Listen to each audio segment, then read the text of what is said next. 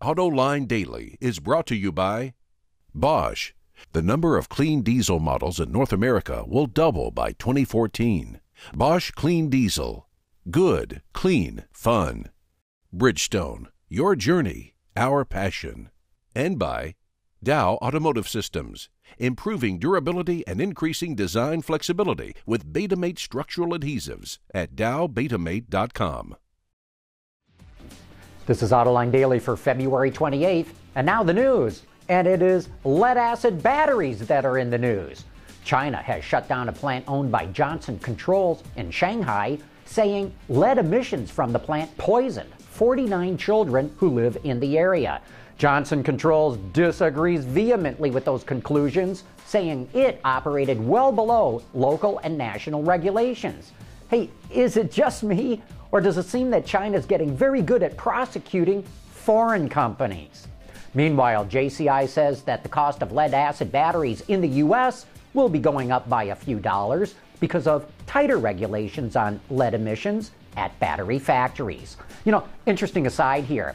As recently as the 1970s, when lead brazing was commonly used to join the roof and rear quarter panels in cars, the men who worked in the body shops were given a glass of milk to drink after their shift. The theory was that the milk would wash the lead out of your body. I don't know where they ever got that idea, but by the early 1980s, lead was banned from body shops in the U.S. We've been following the heavy commercial truck market here at AutoLine Daily because of the astounding growth that segment is going through. And it looks like the good news is only getting started. A study from the Boston Consulting Group says that the market for commercial trucks in the 3 to 5 ton gross vehicle weight category will be booming in the BRIC countries, Brazil, Russia, India, and China. There are roughly 5 million of those trucks sold worldwide today, and that's expected to jump to 6.8 million by the end of the decade. Holden, GM's Australian subsidiary, has just started production of an LPG-powered Commodore. Ward's Auto reports this large car has been extensively re-engineered to run on liquefied petroleum gas. In Australia, domestically produced LPG is 30% cheaper than gasoline. The LPG Commodore has a modified 3.6-liter V6 with a special fuel delivery system and a 12.2 to 1 compression ratio. And that's because LPG has a high octane rating.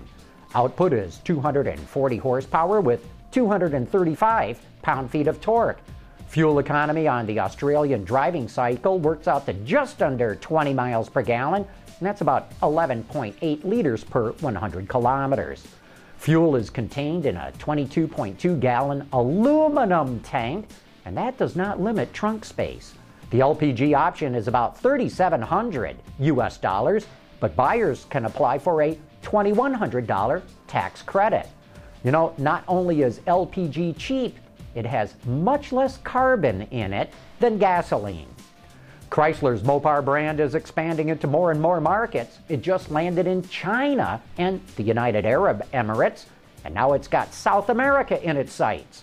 The Motor Parts division just set up shop in Argentina and Brazil, stocking tens of thousands of fixins to support the company's Chrysler, Jeep, Dodge, and Ram brands that are there. A few weeks ago, we saw sketches. Now Kia released the photographs of its new flagship sedan. This rear-wheel drive K9 goes on sale in the Korean market in the first half of the year. But is Peter Schreier, Kia's top designer, taking the safe road? We think the K9 kind of looks like a soggy Infiniti M with a bangle butt, and the front third of it could have been stolen from Maserati. We'll likely have more details on this car next month once the Geneva Motor Show opens its doors. The Smart Fortwo has been a miserable sales failure, but that's not stopping big automakers from making more small cars. Coming up next, Jack Hollis from Scion takes us through the new IQ. Reducing exhaust emissions, aerified diesel particulate filters, high filtration, low back pressure, small package size, excellent durability. DowAerified.com. Can you sell dinky little cars in big volumes, especially in the American market where small cars historically have done poorly? Scion thinks you can, and that's why we have none other than Jack Hollis, the vice president of Scion, to take us through the car. Well, hello, my name is Jack Hollis. I'm the vice president of Scion, and I get a chance to take you around this car a little bit, tell you a little bit about Scion and the IQ. So it's the Scion IQ. This is the fourth model in the lineup of Scion cars to join the XB, the XD, and the TC. And very much like the original XB was, we see this car being kind of an icon to our industry. Why? Well, obviously unique color, unique shape, but also unique size. Now, what you don't know about this car yet, and you're going to see it in here in a second, is it's only 10 feet in length. Yes, it will fit right underneath that basketball hoop. So, if you look at this car, 10 foot in length, pretty small car. But what's great is it drives like a big car. Well, maybe not, because the turning radius is just like a small one. And here's how it works. We can actually, with the four wheels put to the furthest corners of this vehicle, we're able to create a driving circles diameter of only 13 feet. Pretty strong. And it's also a small car in the gas that it uses. Now, we are really excited about it. It gets 36 miles per gallon in the city, 37 miles per gallon in the highway, and a combine of 37 miles per gallon. And you're going to find this to be the best of any non-hybrid car in our industry.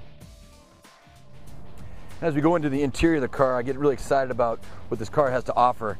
And what you will see here is the ease that you take a seat out, put this straight into the seat, bottom, open this up, and there's really a ton of room. And not only is there room, but when you look at a car like this, it'd be obvious that, hey, how about safety? As you can see right here, this vehicle has 11 standard airbags, including the world's first rear window curtain airbag. That's what we're really excited about that. As we look more into the interior, you'll notice we have offset front seats. What this allows us to do is to have a 3+1 seating configuration by seating the passenger seat a little bit forward, giving a full-size adult room in the rear passenger seat to be able to both ingress and egress, but also just to sit and enjoy the ride. Now, it is the world's smallest four-seater, but it's mostly for a 3+1 seating. You'll also notice the center stack there, which is really one of the highlights, especially the entertainment system, which comes now with standard Bluetooth and HD radio in all Scion IQs, as well as all Scion products. You know what? This car has so much that we could talk about. It goes on sale coming this fall, and all of this, and there's so much more, but under $16,000, including your delivery fee. It's really a fun car, an innovative car for the U.S., and we're really excited about providing it to everyone. Thanks. I liked everything about the IQ when I had a chance to test drive it, except its continuously variable transmission. I felt that took away from the driving pleasure, but other than that, I think the IQ is a good little car. And that wraps up today's report. Thanks for watching. We'll see you tomorrow.